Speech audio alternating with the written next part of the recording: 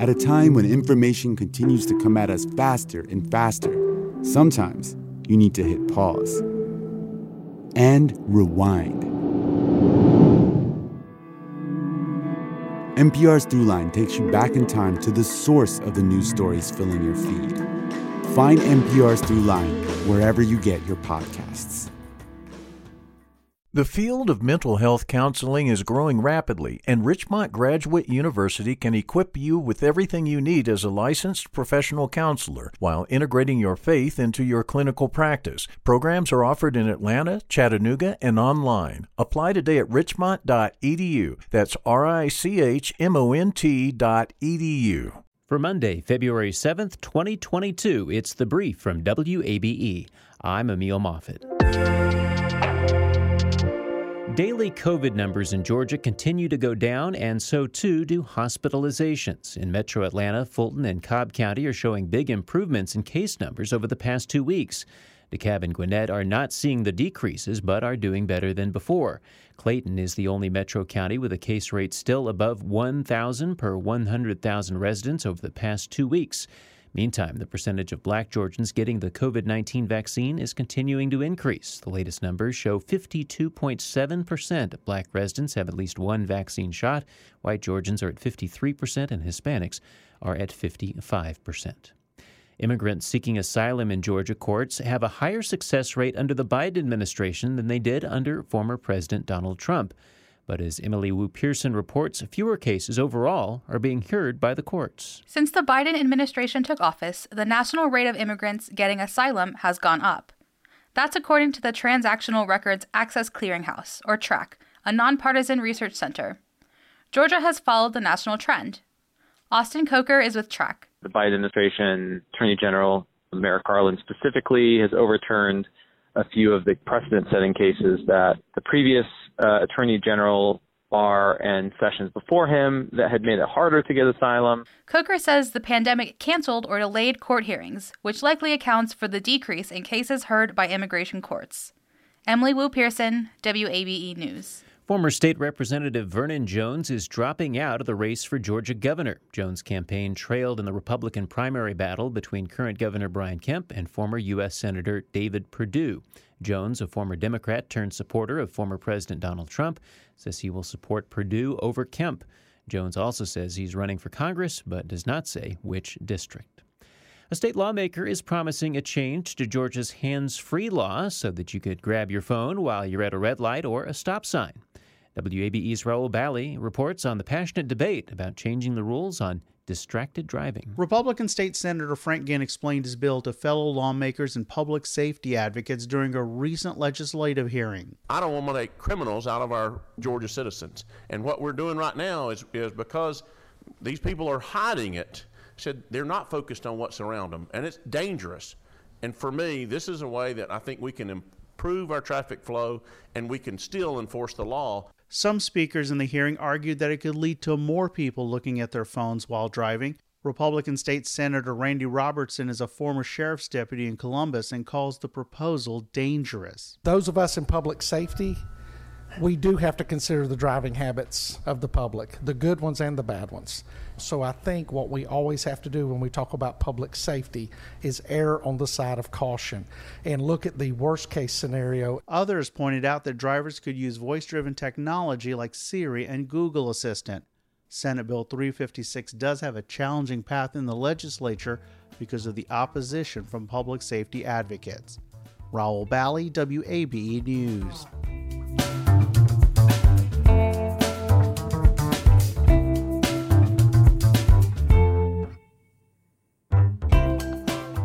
Both the U.S. House and Senate have passed bills that could bring millions more in funding for technical programs at Georgia colleges and universities. The bills also provide billions in incentives for U.S. companies who help fill a shortage of semiconductor chips. A conference committee now needs to resolve differences before the legislation heads to the desk of President Joe Biden. Georgia U.S. Senator Raphael Warnock is among those who supported the bill in the Senate. We spoke late last week about what the money will mean for Georgians and companies that have set up shop here. I'm very proud of operations in Georgia. I think about the Kia plant, for example, in West Point, Georgia, which produces the most popular SUV in the country. That plant literally shut down on a couple of different occasions for a couple of days for want of semiconductors, microchips. And there was a time when the United States of America was the leading producer of microchips. That's changed. And this bill is about creating a competitive edge for the United States of America. Companies who move to Georgia often cite the workforce here and the university training that many students receive. What has to be done to make sure that these Georgia universities and institutions remain competitive?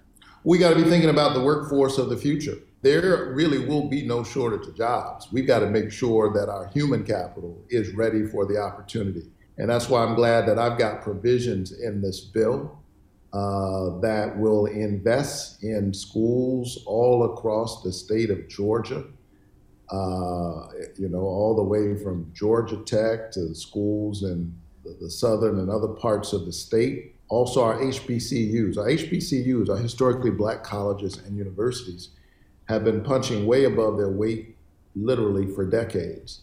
And you mentioned the HBCUs. When you talk to the administrators and the staffs at those HBCUs, what are they telling you as far as what they need? Well, as I said, HBCUs have been punching way above their weight for as long as anybody could know, as long as they've been in existence. And when you think about what these schools have been able to do, it's remarkable. But in the 21st century, you've got to have resources in order to compete. With all of the amazing historically black colleges and universities that we have, and you think about their disproportionate contribution to black professionals, it's amazing. It's really unfortunate that we don't have a single R1 research university among the HBCUs. As a member of the Commerce Committee, I'd like to see that change. I'd like to see them get their fair share of the kinds of investments that other universities enjoy so that they can have the capacity to perform even better.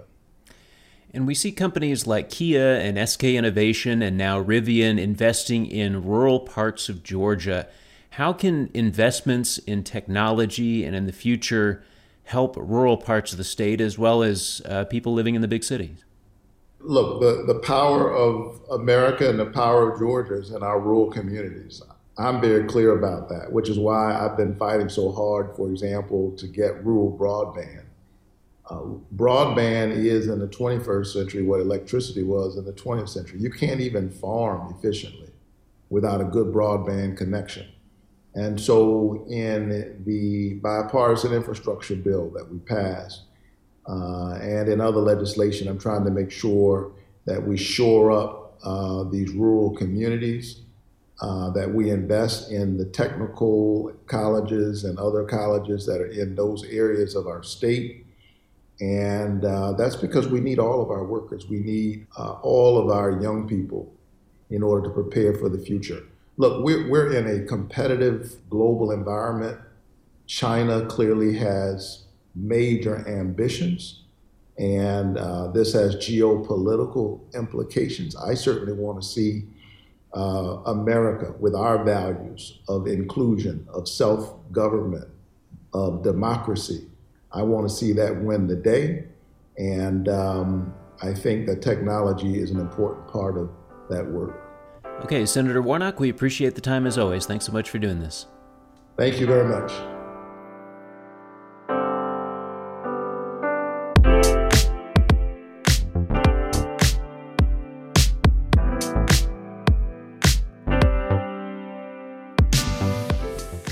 Former Atlanta Mayor Keisha Lance Bottoms is joining CNN as a political commentator. Bottoms announced the move on Twitter, saying she is thrilled to join the news channel 30 years after she applied to be a video journalist there and didn't get it. Bottoms served only one term as Atlanta mayor, opting not to run for re-election last year. A captain in the Georgia Army National Guard is going to the Super Bowl as part of a partnership among 6 NFL players and veterans associations.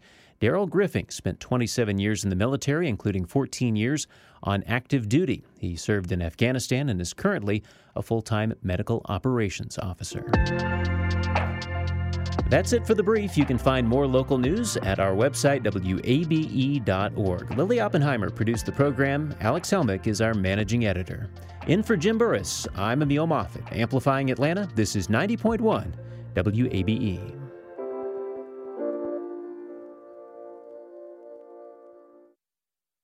From WABE Studios, the podcast where they read stories is a new children's storytelling podcast featuring notable Atlantans and performers reading classic and contemporary children's books. Each episode contains a story meant to entertain, inspire, and inform young listeners. No screens required.